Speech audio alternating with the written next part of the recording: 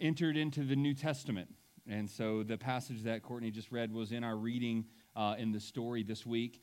And so we are celebrating, in our reading anyway, we're celebrating the coming of Jesus Christ, coming in the flesh. If you are a children for Children's Church, you are dismissed at this time. So thank you very much. And Justin Shoemaker, can I ask you to grab that whiteboard and bring it right up here, brother? Thank you, sir. Thank you. Well, good morning. It's good to see everybody. I'm going to be honest. You seem tired this morning. And if you worked at Vacation Bible School this last week, you have every reason in the world to be tired. So if you need to take a nap, you just can. If you got an extra seat there open next to you, you can. Thank you, brothers. Look, these guys match. They're like the stage crew. I like that. No. Leave it. Just leave it alone. I just asked you to bring it up here, not to start tampering with things. Man. I didn't know you liked my drawing. Anyway, so thank you. I just want to add my thanks to Joseph and say thanks to Joseph and JC. Lydia's been our VBS director forever, or since I've been here anyway, and then she has transitioned it over into the capable hands of Joseph and JC, whom we have all. If you got to be here for VBS and watched them work, they were like a yin and yang with each other. And whichever Joseph was, if he was yin, he was a lot of yin. Or if he was yang, he was whatever he was a lot of. And I heard someone, I think Lydia might have said he was made for Vacation Bible School. So we say a hearty amen to that. And I do know of at least a couple of young children that prayed to put their faith in Jesus Christ this week. And so I know we're already following up with their families. Vacation Bible School. Many of us, how many of you went to VBS growing up? Raise your hand if you attended VBS at any point in your life. Okay, it's the overwhelming majority of people in this room. And so some of you probably even came to faith in Christ during VBS. I know for many, it was just a faith-building time for you. And you learned more about your God, more about the Word of God through Vacation Bible School. And that's how we view it. We view it as an opportunity for us to give children, as Joseph said, seeds are planted, seeds are watered, plants are grown in the greenhouse of Vacation Bible School. So thanks so much to those of you who worked tirelessly over this last week to make sure that happened. And that was super encouraging. Take out your Bibles now, and we're going to continue in the book of Exodus. So we're going to flip all the way back over to the beginning of the Old Testament, Exodus chapter 11. And we're going to, last week we looked at 4 chapters. This morning we're going to look at 1. I told you that Exodus is going to kind of be that way, that we would go really slowly, and then all of a sudden we'll take a big chunk of Scripture, and we're moving back into a little bit slower pace now. This morning we're going to cover together Exodus chapter 11. And so let me read, you follow along, let me read Exodus chapter 11. And it's hard for us to read Scripture as though it was our first time to read a passage. We know the story of Exodus well, but imagine if you didn't know the story of Exodus. And we've come to, I'm actually going to pick up in verse 27 of chapter 10. We're going to get a running start into chapter 11. And we've just read about the 9 plagues of Egypt, where God has brought, you'll remember, he brought the water turning into blood, and the flies and the gnats and the frogs and the disease on the boils on the skin and the disease on livestock, and he's brought all of these different plagues.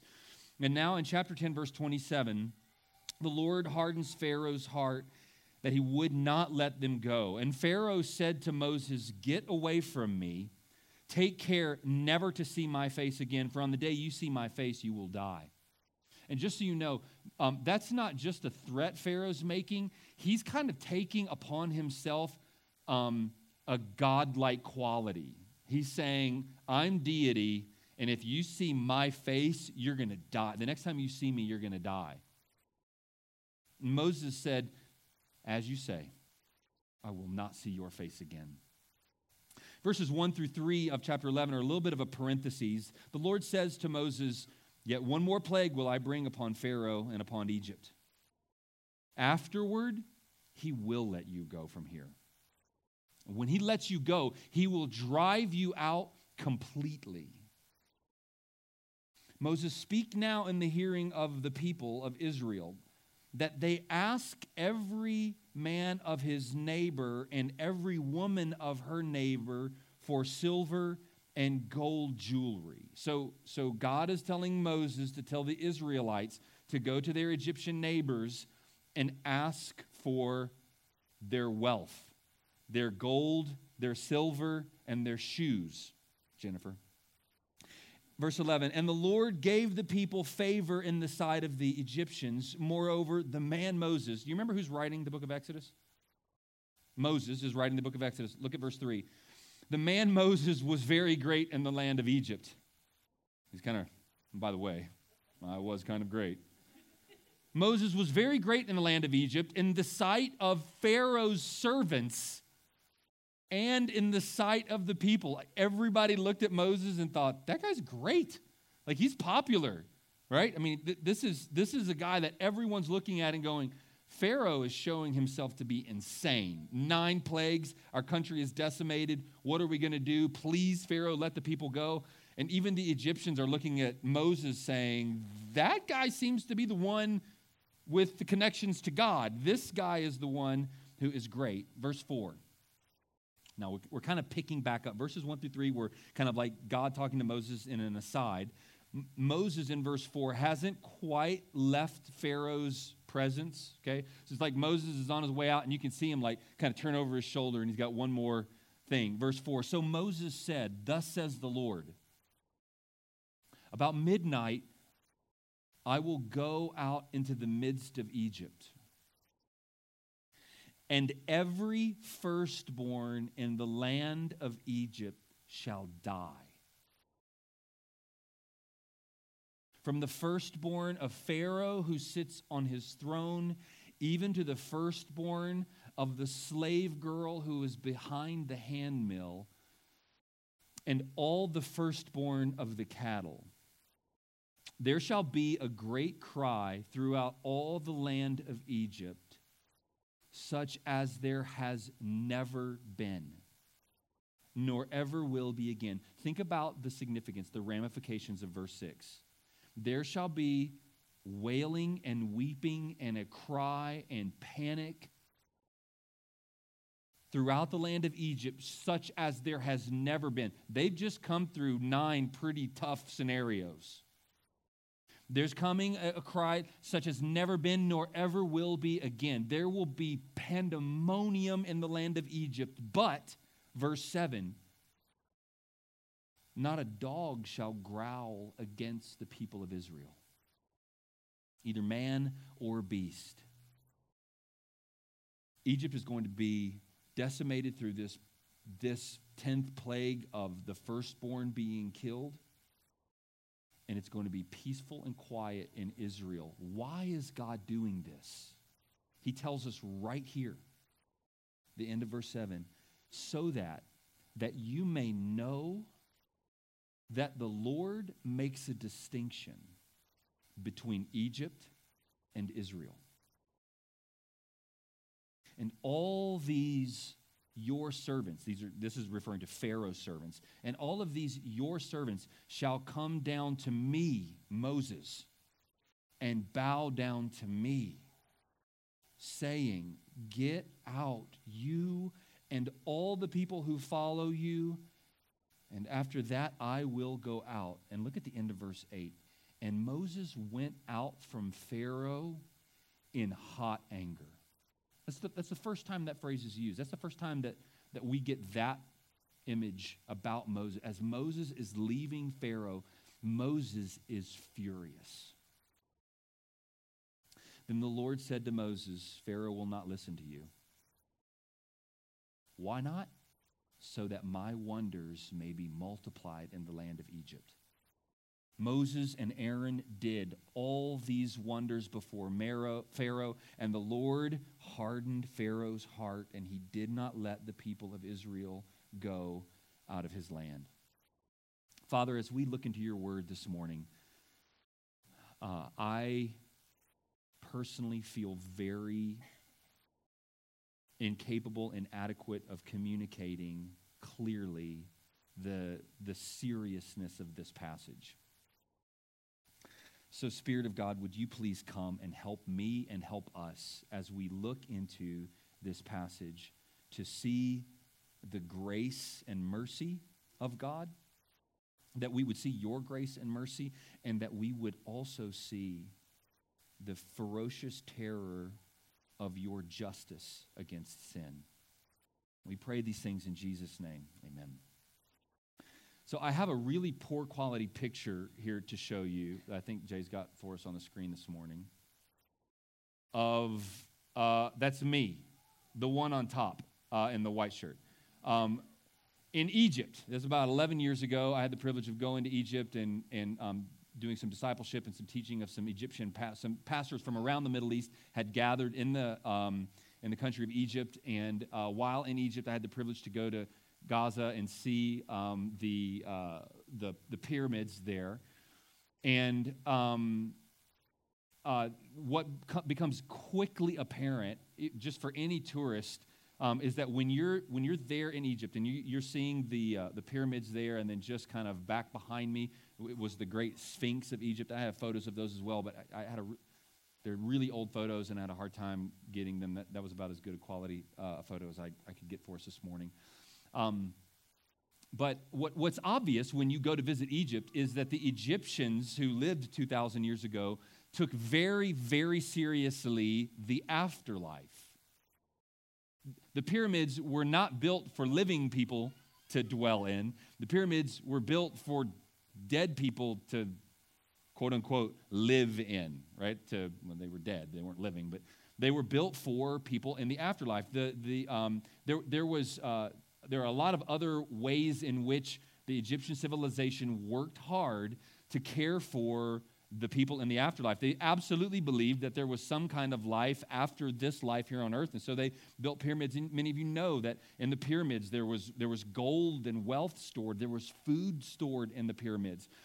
There was comfortable rooms, and if you were, obviously the pyramids were built for the pharaohs who died, and so these were big, beautiful, opulent palaces, places for them to bury their dead. And the Egyptians perfected the art of embalming and mummifying people, right? And there are mummies in museums all around the world even today that are still in existence because the Egyptians were really good at figuring out how to keep people preserved for a really long time. And so their understanding of the afterlife and their understanding of death was very significant to them. And they even had a god who was the god of death and the god of the afterlife. So if you're familiar with your Egyptian pantheon, does anybody remember the name of the god? He had the head of a dog. Anybody remember the name? You remember? Anubis. You're exactly right. It was the god of Anubis, the Clayton Peavy. There you go. He's not just good looking, ladies and gentlemen. He's smart too. Yeah, the god of Anubis, the god Anubis. And the god Anubis was one of the primary, he was one of the most significant gods in Egyptian culture. So you had like the Nile River, and that was a really significant god in the Egyptian pantheon. But Anubis was right up there as one of the most important and powerful gods because he was the god of death and the god of the afterlife. And do you remember that throughout we talked last week about, as we went through the 9 different plagues, that what God was doing is he wasn't just randomly coming up with ways to be annoying to the Egyptians. Let's see, flies bother people. I'll send flies. And what else would really bother them? Oh, boils, that I'm sure they won't like that. And gnats. That's not what God was doing. What God was doing was, with each and every one of those 9 plagues, is he was confronting one of the false gods in the Egyptian God structure, right? The totem pole of the Egyptian gods, the pantheon of Egyptian gods. And what God was doing was saying, I am the one true God, and all of your other gods are as nothing. And here what God is doing in this 10th plague is he is sticking it to the god Anubis. He's saying, you have a god of death in the afterlife, but I'm going to show you that I am in control of everything, including death, and I'm going to bring death in a way that can only be described, that can only be accounted for by my hand. Right? Like, so if everybody gets boils and some people die of boils, well, you can say, well, there was some kind of outbreak or even if just a bunch of people kind of randomly die, well, maybe there was some kind of disease or that sort of thing. But what God is doing is he's saying the firstborn of everything is going to die, and that can only be explained because God himself, brothers and sisters, in this, we're going to grapple with some really challenging things this morning, but God himself, the I am, is the one who says, I'm going to do this, and I'm taking responsibility for the death of the Egyptians. Look in verse 1 of chapter 11. God says, yet one plague more I will bring upon Pharaoh and upon Egypt. And in verse 4, the Lord says, I will go out, and every firstborn shall die. This morning, as we look into this passage, I want us to see, the main point is this. I want us to look at the justice of God, but God is just to his children and to his enemies. God is just, and God is always just to everyone. He is just to those on whom he has mercy, and he is just on those to whom he brings punishment and condemnation. God is always just. And when we look at this passage this morning, this is one of those places in Scripture where we might be inclined, we might be tempted to want to apologize for God a little bit. And kind of be like, yeah, doesn't seem like the punishment meets the crime, does it? God, he was having a bad day. He'd been worked, 9 times Pharaoh had resisted him, and God's kind of fed up with Pharaoh, and so maybe God goes a little over the top with the whole killing. I mean, especially there would have been a lot of young children who perished in this. And so, man, I'm not exactly sure how to explain that about God, but maybe he was just having a bad day.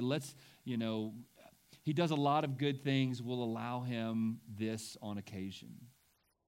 And I just want to assure you that the Bible is going to give us very helpful answers to know that God knew exactly what he was doing, and he was absolutely just and righteous in doing exactly what he was doing. He was just and righteous in giving grace and mercy to his people, and he was just and righteous in bringing this severe punishment against the Egyptians. So the main point this morning is this: God is just to his children and his enemies. And we're gonna look at 4 observations we'll make in this passage this morning. First of all, I want us to see that God is gracious and merciful to Israel. God is gracious and merciful to Israel. And as you read through this, just this chapter, and brothers and sisters, next week we're going to talk about the Passover, and then we're actually going to talk again about if you look ahead in your Bible in chapter 12, verse 29, the 10th plague, death of the firstborn. We're going to come back to it and cover it at another angle, and then we're going to talk about the Exodus, that sort of thing. But chapter 11 is giving us kind of a pre-show. It's explaining some things to us, I believe, about the justice of God. And so we're going to cover some of this again in weeks to come. But I want us to see that God is being gracious and merciful to his people in this. Obviously, and the fact that he's delivering them from Egypt. But look in verses 2 and following. Speak now in the hearing of the people, that they ask every man of his neighbor and every woman of her neighbor for silver and gold jewelry. And the Lord gave the people favor in the sight of the Egyptians. So here's what's happening. God is telling Moses, go talk to the men and women of Israel, and they're supposed to go to their Egyptian neighbors and go into their houses and ask for stuff. And I want them to go do that, and I'm going to work it out so that the Egyptians are so eager to get rid of you that they're going to give you their stuff. Now imagine someone coming to you and saying, okay, the wealthiest person in Dalhart, you're supposed to go into their house and into their bank account, and you can ask for stuff, and they're going to give it to you. I mean, can you imagine that kind of shopping spree, right? The person is the same size as you. All their clothes fit, right? And it's the kind of clothes that you like. Shoes fit. Okay. And you get to go in and you get to ask for it, and they're like, yeah, whatever. My TV, my rings, my watches, my gun collection. Man, are you kidding me? And they're like, yeah, take it. And in fact, here, I've got more here. I've got a whole other gun safe in the garage you didn't know about. Go. Some scholars believe that part of what's happening here is that the people of Egypt have been enslaved and working for the people of Israel have been enslaved and working for Egypt for 400 years. They're finally getting their dues, right? I mean, they're kind of getting their payment, 400 years of slavery. I'm sure that whatever money they walked out of Egypt with still could not, didn't earn the wages that they had earned over the course of 400 years. But God is giving them favor, and what God is doing, God is actually using this to send his people out, his people who are going to go and be his people in his place, in his presence, and he's sending them out with the resources to become a nation, with the resources to live and to buy and to trade. We're going to see that those same resources here real soon at the foot of Mount Sinai are going to get them in a lot of trouble, because they're going to take some of this gold and some of this silver and they're going to throw it into a fire, and a golden calf is going to come out, right? Well, we take God's blessings and we can use them for good and we can use them for ill. There's a little side note there. But God is giving his people, these great this great financial wealth. And God is giving Moses a stature, a favor in the land of Egypt and in Israel that can only be explained by his establishing Moses as this great man. Moses has been the voice of God to Pharaoh and to the people. Moses is the one who says, this is going to happen, and then it happens. And so all the Egyptians are watching this guy, and after plague 2, 3, 4, 5, 6, 7, 8, 9. They're like, this guy is unstoppable. Like, we respect Moses. He is a man of, surely the Egyptians, as Moses would have walked around the land of Egypt and walked up into the palaces of Pharaoh, people would have known who he was and would have known that this is a great man. In fact, we have respect for him. We're giving him favor. And so Moses is one who is considered to be very great. And here in the nation of Israel, God is being gracious, and he's being merciful to his people. God is being both gracious and merciful. And do you understand the difference between grace and mercy? A lot of times we use them synonymously. We think of them as being the exact same thing. But you know that grace and mercy aren't the exact same thing. They're actually not equivalents. They're not synonyms with each other. To act graciously towards someone and to act mercifully towards someone is not the same thing. Mercy is me not getting what I do deserve. That's what mercy is. Grace is me getting what I don't deserve. Follow? Mercy is me not getting what I do deserve. So, for instance, I'm driving 95 miles an hour from here to Amarillo, and a police officer pulls me over. If he does not give me a ticket, he is being merciful. Now, in that moment, he's not being just either, but he's not God. We're not going to hold him to that same standard. But he's being merciful. He's not giving, he should say, you have to pay $300 for speeding. Instead, he says, I'm just going to give you a warning. He's being merciful. If he pulls me over and then he gives me $300, that's being foolishly, that's being gracious. He's giving me something that I've actually earned the opposite of. I deserve to pay, and not only do I not pay by his mercy, but now I actually walk away with money by his grace. And brothers and sisters, do you understand that when God deals with us, when we come to know Jesus Christ as our Savior, when we turn from our sin and put faith in Jesus, God deals with you that way, with both mercy and grace. See, you and I sin against the holy God.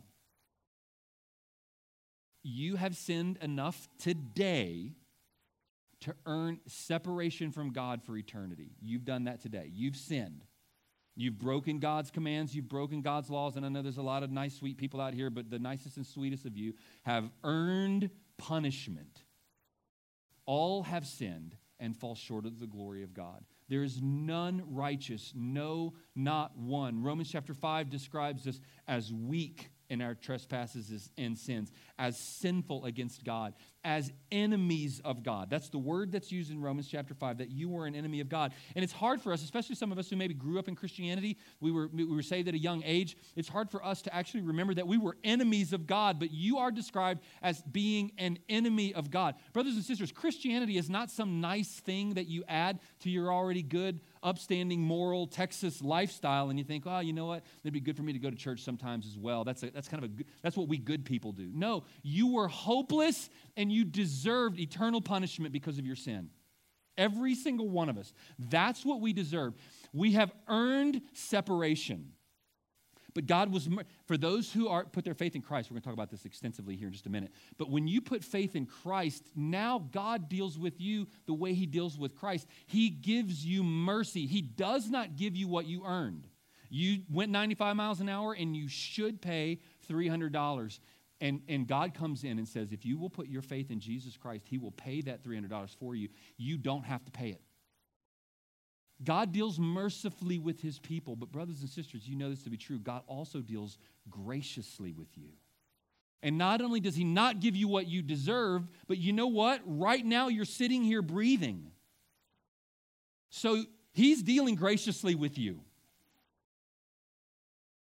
It's not amazing that God would punish sin.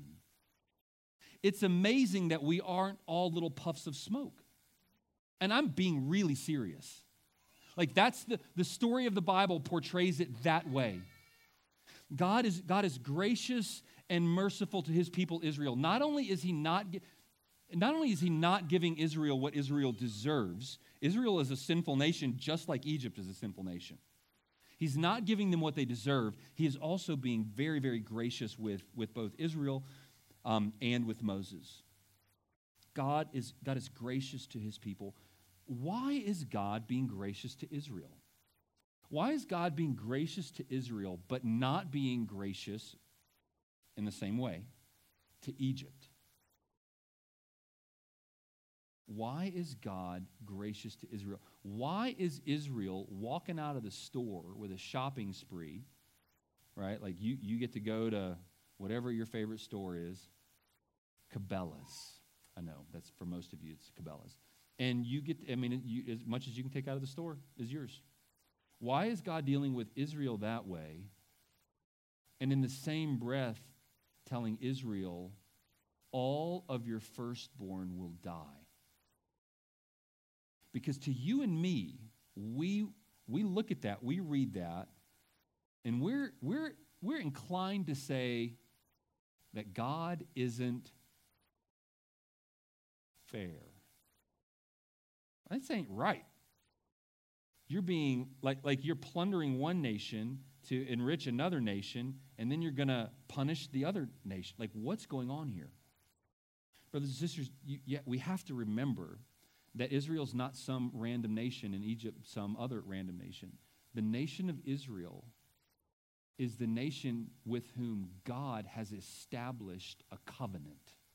We've talked about this a number of times.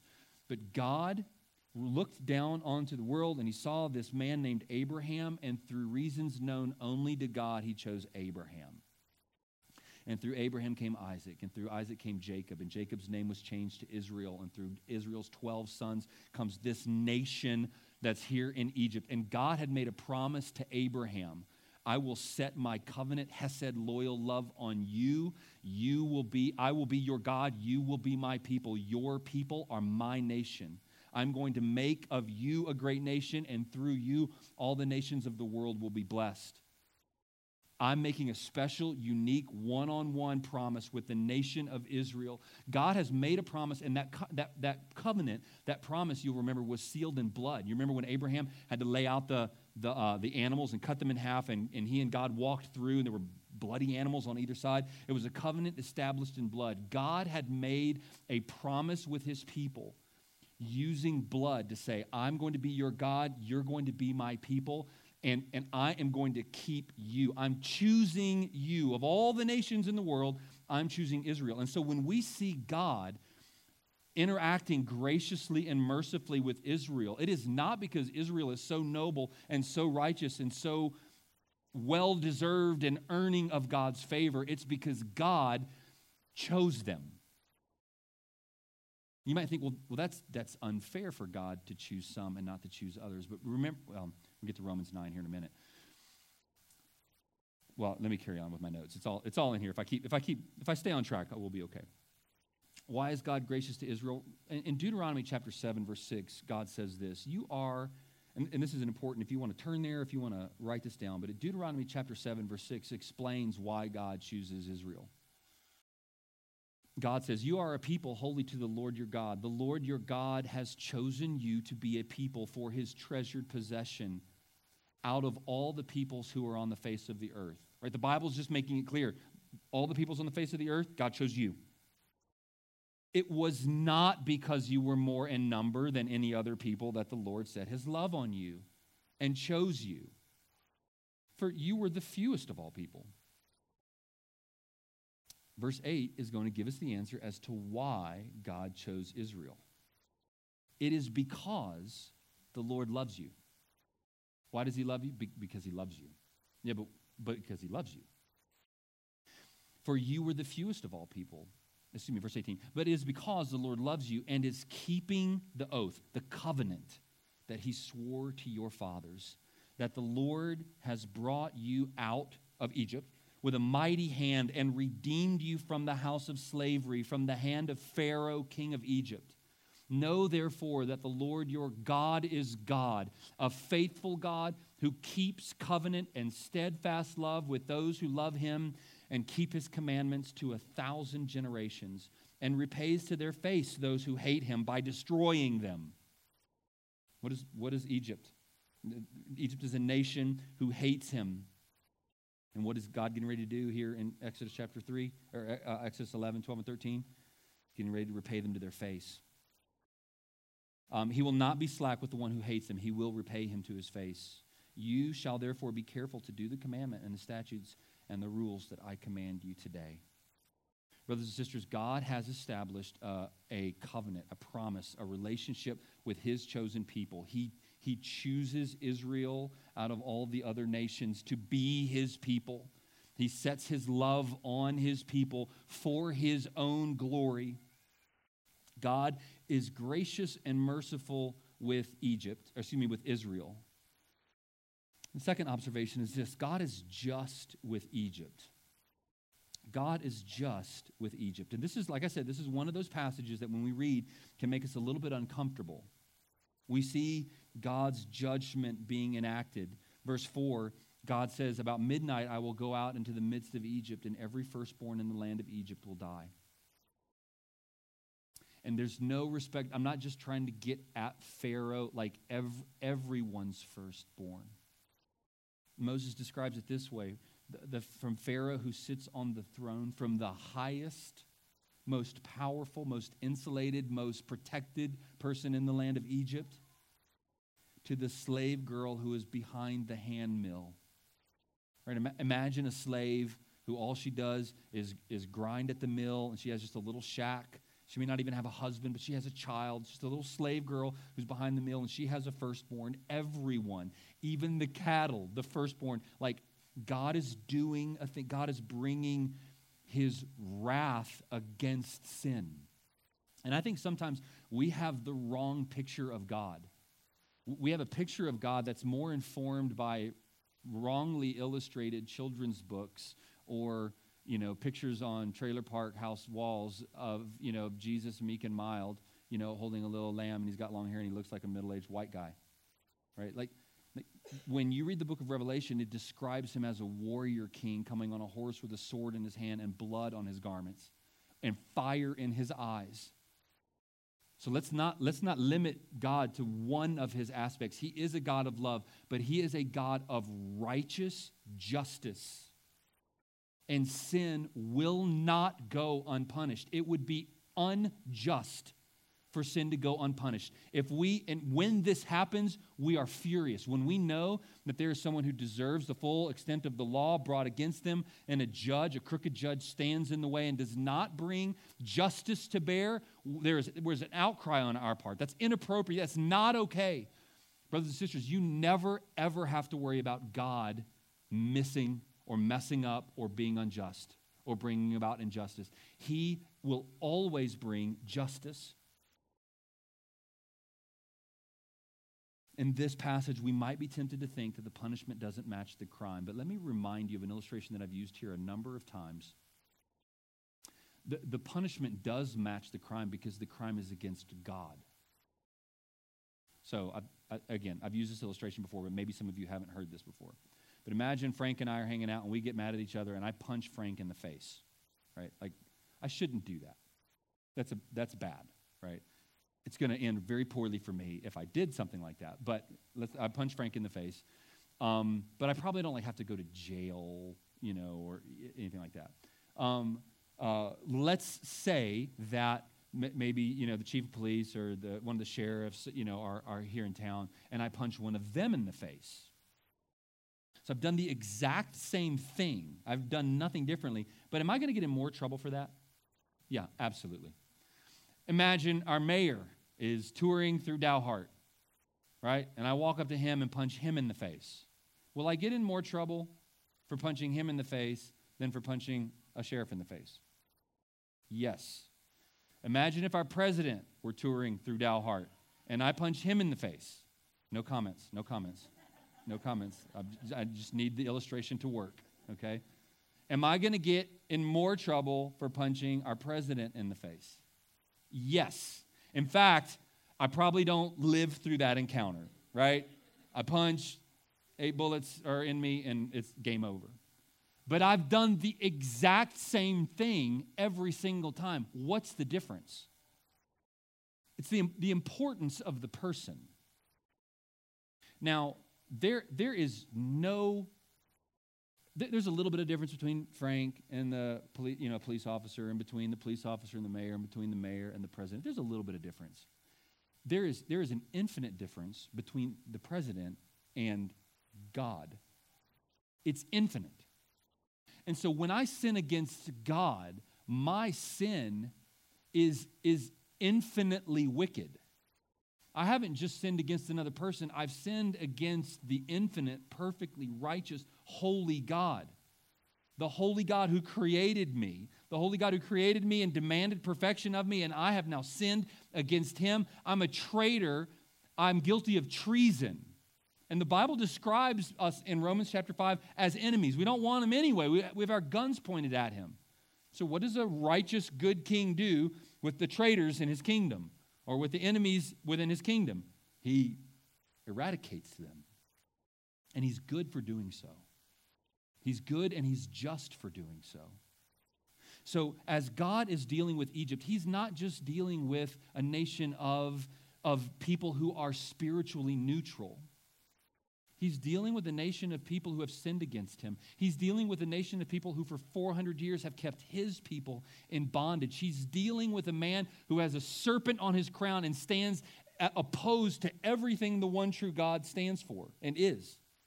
So God is just in bringing punishment and condemnation and this kind of death sentence that everyone will face. Everyone is going to face death.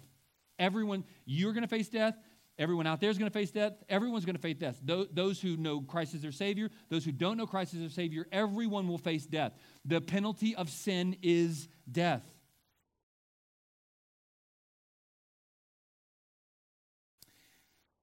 There's an excellent little book. Where did I leave it? Did I bring it up here with me? I think I left it in my seat. I'm going to read a quotation from it in just a moment. An excellent little book by R.C. Sproul, just passed away within the last few years, called The Holiness of God. I'm going to read to you from that here in just a moment. But Dr. Sproul says this: no innocent people have ever been punished by God. There's no such thing as innocent people. The Bible describes us as being born in sin. And as soon as we have the opportunity in this life, we start sinning. So we're born in sin. We're sinners by birth and by choice. We sin against God. So there's no such thing as God bringing his punishment against someone who doesn't deserve it. In our human state of affairs, we can be unjust with each other, and human judges can be unjust, but the God of the universe is never unjust. So it's not amazing that God sends anyone to hell, but it is staggering that God has been patient with anyone. And what happens is we presume upon his patience. For 400 years, Egypt has shaken its fist in the face of God, and God has been patient with Egypt. And now God is going to bring justice against Egypt.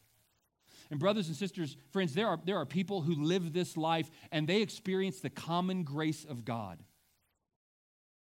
They live shaking their fists in the face of God, and they say things like, I'm going to do life my own way. I'm the master of my own ship. I'm not going to submit myself to the crown of Jesus Christ. Like, I've got this life, and in fact, I'm doing pretty well. I'm going to do life my own way. And God is patient and kind. He's slow to anger and abounding in steadfast love. But he will not be patient forever. And we think since he has been patient and since he has exercised, since he has given us time, well, he'll just be that way forever. Like he's just going to let everybody, I mean, he's a nice guy. He's just going to let everybody into heaven when this is all said and done. And the story of Exodus should give us very clear understanding that is not the nature of God. That is not how God works. He is patient and he is slow to anger, but there is coming a day where his wrath will be poured out against the sin of those who do not know him as their Savior. We see patience here. But we also see God bringing justice to the nation of Israel. And brothers and sisters, we see two groups of people, and verse 7 makes it clear that God is doing this to make a distinction between Egypt and Israel.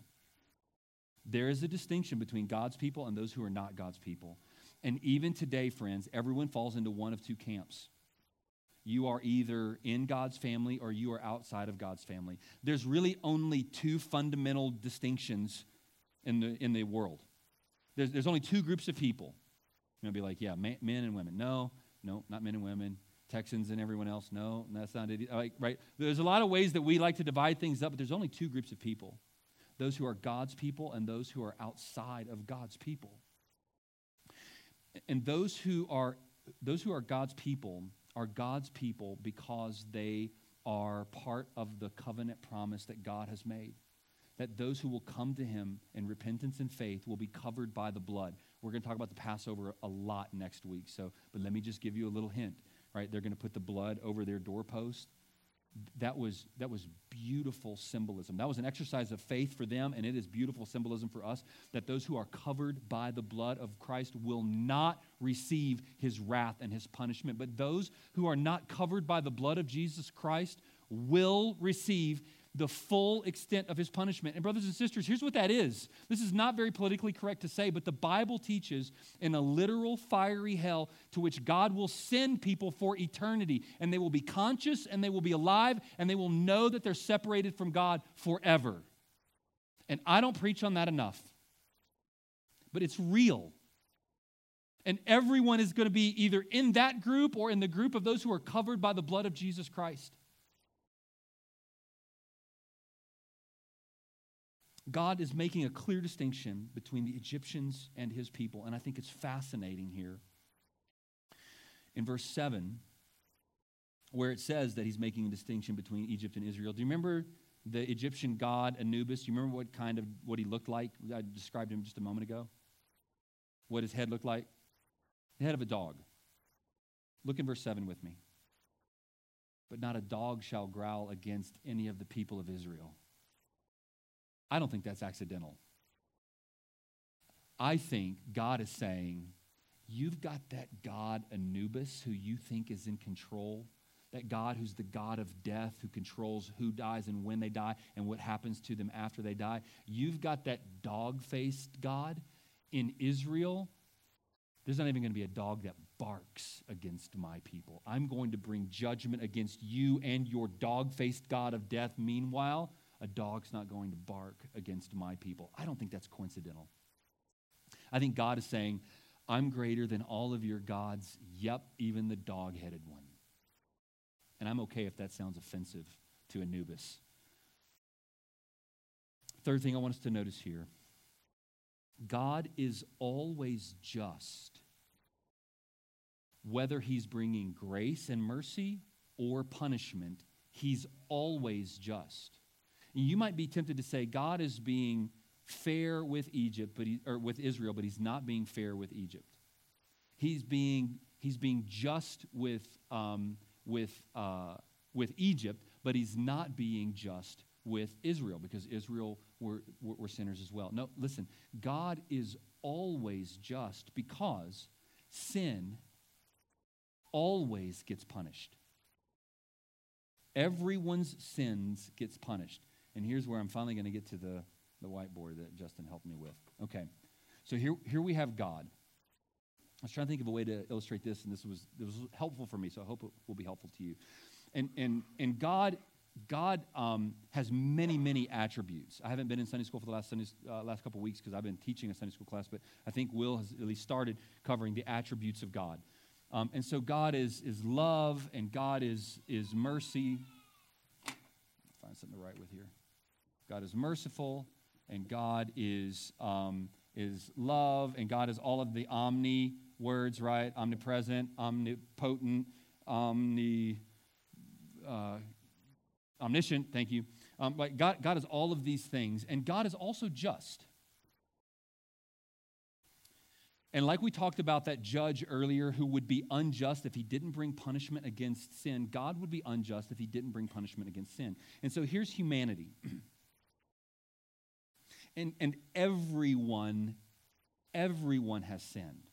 Everyone has sinned, right? There's no one who hasn't sinned. All have sinned and fall short of the glory of God. The wages of sin is death. Jesus says, "Depart from me, all you workers of lawlessness." So eternal separation from God in a conscious, tormenting hell is the reality for those who have to pay for their own sins. That's the justice of God, and we see the justice of God as it's displayed by his wrath against sin. Moses left Pharaoh in hot anger. Brothers and sisters, again, this is where sometimes we ignore the truth about God, but God is a God who is angry against sin and against the sinners. His justice demands that he be angry against sin and against sinners. And so God's justice is on display as he pours out his wrath on all humanity.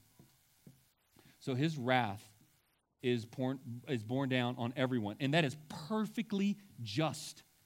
That is what a just judge does. That his wrath, the punishment, the condemnation is going to come down on all of humanity. Now, amongst humanity, brothers and sisters, there are two groups of people. We talked about Egypt and Israel, but even today, there are two groups of people. There are people who are God's people, and there are people who are not God's people. And the way that you come into God's people, the way that you come into God's family is by realizing this is where you stand. There's an old sermon that was preached in the early 1700s by the famous American pastor Jonathan Edwards. I'm going to read a couple quotes here in a few minutes from this sermon. The title of his sermon was this: "The Righteousness of God in the Damnation of Sinners." That's not I don't know if that would make for a great podcast title these days, right? I mean, that's the righteousness of God and the damnation of sinners. And what Edwards does in that sermon is he clearly explains from the scripture why God is always and absolutely perfectly righteous when he damns a sinner to hell forever. We damn and hell are probably the most used, what we would call cuss words, right? I mean, those are the ones that just get used the most. And you know, the reason those words bother me almost as much as anything is because those words mean something very real and very sobering. It doesn't bother me that people cuss. What bothers me is that people being damned to hell is a real thing and no one gives a damn about it. That's what bothers me. So God is the one. We think we need to be saved from Satan. Do you know what you need to be saved from? The wrath of God. That's what you need to be saved from. You're a sinner against the Almighty. You're down here. You are on your way to hell. I mean, again, I know there are believers in here, but we're going to talk about that in a second. So this is our problem. We didn't become Christians because adding Jesus to our lives would make us more successful. You come to know Christ as your Savior when you realize, I'm damned to hell because of my sin, and I deserve this. He's not being a meanie. He's not in heaven moody and trying, I'll show those rascals. No, I deserve this. This is what I earned. This is what my sin against God has earned, his wrath. So everyone who receives the wrath of God is receiving the just punishment for their sin. But because of his love, God so loved the world that he gave his only son. Come on, markers. There we go. That he gave his only son so that whoever trusts in him will not perish but have everlasting life. So here's what happens. For those who put their faith in Jesus Christ, the wrath of God is poured out on Jesus. God is just because sin is being paid for. At the cross, here's what happens. Jesus Christ takes your sin and my sin, and he bears the wrath of God for it. That is just because the sin is being paid for. Those who are outside of Christ, they will receive directly the wrath of God, and they will not be able to endure it. They will be punished for eternity. There are people who have already begun receiving this is not God being unkind or cruel. They are receiving what they earned. We have shaken our fist in the face of God, and so they bear the wrath of God themselves. But for those who will realize that they are a sinner and put their faith in Jesus Christ came, and the reason he hung on the cross was not so that he could get holes in his hands and holes in his feet and somehow represent a life of sacrifice that we're supposed to emulate. He was doing something that we couldn't do. He was doing something that only he could do. He was bearing the wrath of God against sin to shield us from that wrath and to then give to us his righteousness. Does that make sense? So God is just. God is just to deal with those who have put faith in Jesus. He's just to deal with them graciously because the sin has been paid for. And he's just to deal with those who are not in Christ with wrath directly and punishment directly to them because their sin must be paid for. So do you see, this is the message that we are taking to the world, to those who don't know Christ. Like, I want all these people in here. And so we go with the message and we try to redeem another and another and another and to bring them into submission and faith in Jesus Christ. God is always just. If he gives you grace and mercy, it is because he was just with his son, Jesus Christ. And if he gives you eternal wrath, he is being just directly to you. God is always just, even when he is gracious. And lastly, grace, mercy, and justice are seen most clearly at the cross.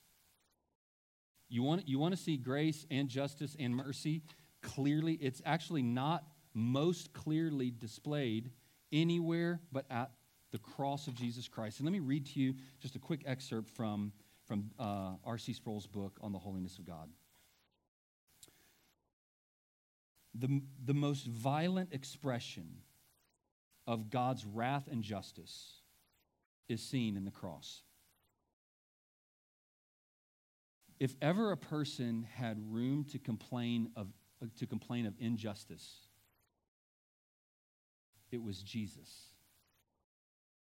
If there was ever one person who could complain of injustice, it was Jesus. He was the only innocent man ever to be punished by God. If we stagger at the wrath of God, let's stagger at the cross. Here is where our astonishment should be focused. If we have cause for moral outrage, let it be directed at Golgotha. The cross was at once the most horrible and the most beautiful example of God's wrath. It was the most just and the most gracious act in history. The cross was the most just and the most gracious act in history. God would have been more unjust. God would have been more than unjust. He would have been diabolical to punish Jesus if Jesus had not first willingly taken on himself the sins of the world. You see, Jesus isn't hanging on the cross as the perfectly righteous one. Remember, he has taken upon himself the sins of the world.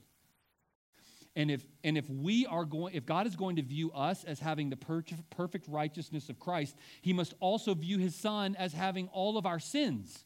So Jesus takes upon himself all of the sins of mankind. Once Christ had done that, once he had volunteered to be the Lamb of God, laden with our sin, then he became the most grotesque and vile thing on this planet. With the concentrated load of sin he carried, he became utterly repugnant to the Father. God poured out his wrath on this obscene thing.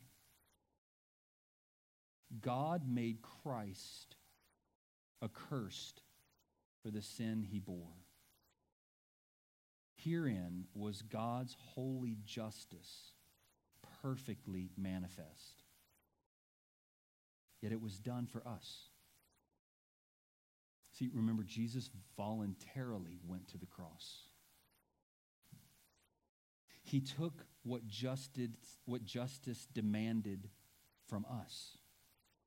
This for us aspect of the cross is what displays the majesty of its grace. At the same time, justice and grace, wrath and mercy. I love the way he ends this. It's too astonishing to fathom. If you're sitting there thinking, I'm not sure I grasp the significance of that, you're right. That's where you're supposed to be. That's exactly where. There is infinite justice and infinite grace and mercy, infinite love on display here. And you and I have finite brains. So nobody in this room is walking out of here this morning going, I got it. I totally understand everything exactly like I got it. But we can leave here this morning marveling in fresh and new ways. I deserved to bear the wrath against my sin myself. But God was just and gracious to his Son Jesus. And when I turn my eyes to him in faith and I look to him to be for me what I could not be, for him to live the life I failed to live, and for him to take the death that I deserved to die, that my sin is given to him and his righteousness is now given to me. What justice is shown to Christ and what grace is shown to us. So brothers and sisters, God is always, always just. He is just in his wrath against sinners.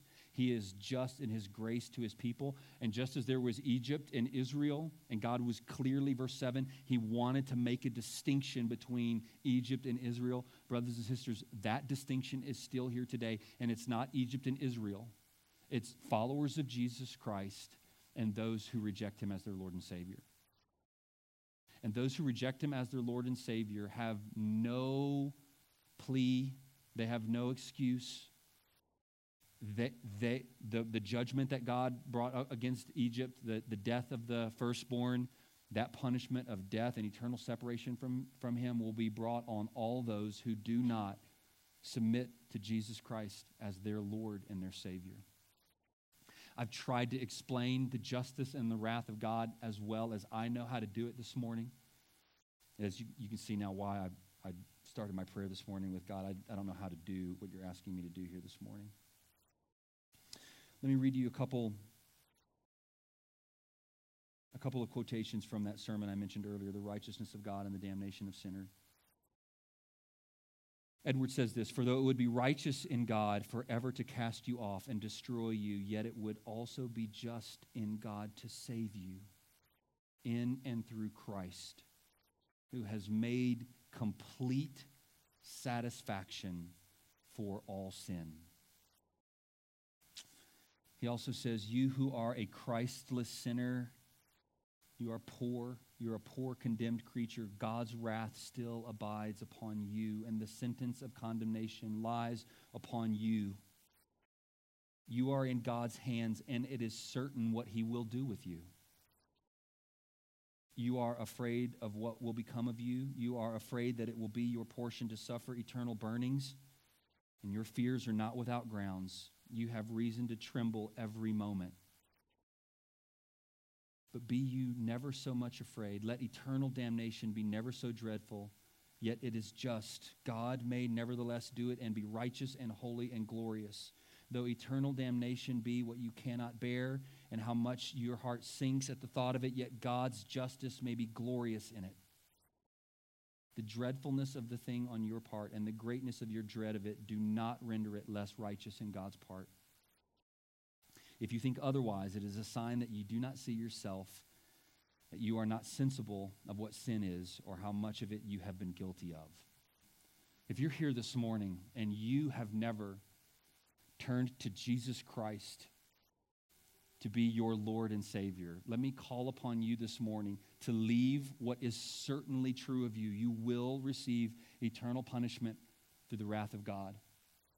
For those of you who have turned to Jesus Christ to be your personal Lord and Savior, let me remind you. Let's glory in how good the good news is. I think I really do. I fall into this trap. I think sometimes I think God saved me because I'm a pretty good guy and I deserved it. That's a lie. That is not true. I deserved punishment. God, in his grace and his kindness, drew me to Jesus Christ. I am now part of Israel, if you will, using the illustration from Exodus chapter 11. And if you're here this morning and you aren't trusting in Jesus Christ as your Savior, you can right there in your seat right now simply call out to him, "Forgive me of my sins. I'm putting my faith in you to be my Lord and my Savior. I'm trusting in what Jesus did by taking your wrath, and I want to follow him." There's no formulaic prayer that you have to pray exactly. It's faith in what Jesus did. It's the abandoning of your own way and putting faith in Jesus Christ as your Savior. I'm going to invite the music team to come up. If anybody would like to talk with me further about any of this after the service, I'd be more than happy to visit with you. I do not have God nor his justice and grace figured out completely, but I do know that he has made it clear in his scripture how we can receive his grace. Next week, we're going to look at, it was the blood of lambs slain. It was the blood of a substitute that protected Israel from the judgment of Egypt. Every week, we remind ourselves that it's the blood of Jesus Christ that protects us from the wrath of God. Let's stand, and I'll pray, and then we'll sing, and then I think Will come and close our service. Father, if there is anyone here this morning who does not know the grace of God in Jesus Christ, I pray that today they would turn from their sins and put faith in Jesus, in whose name we pray. Amen.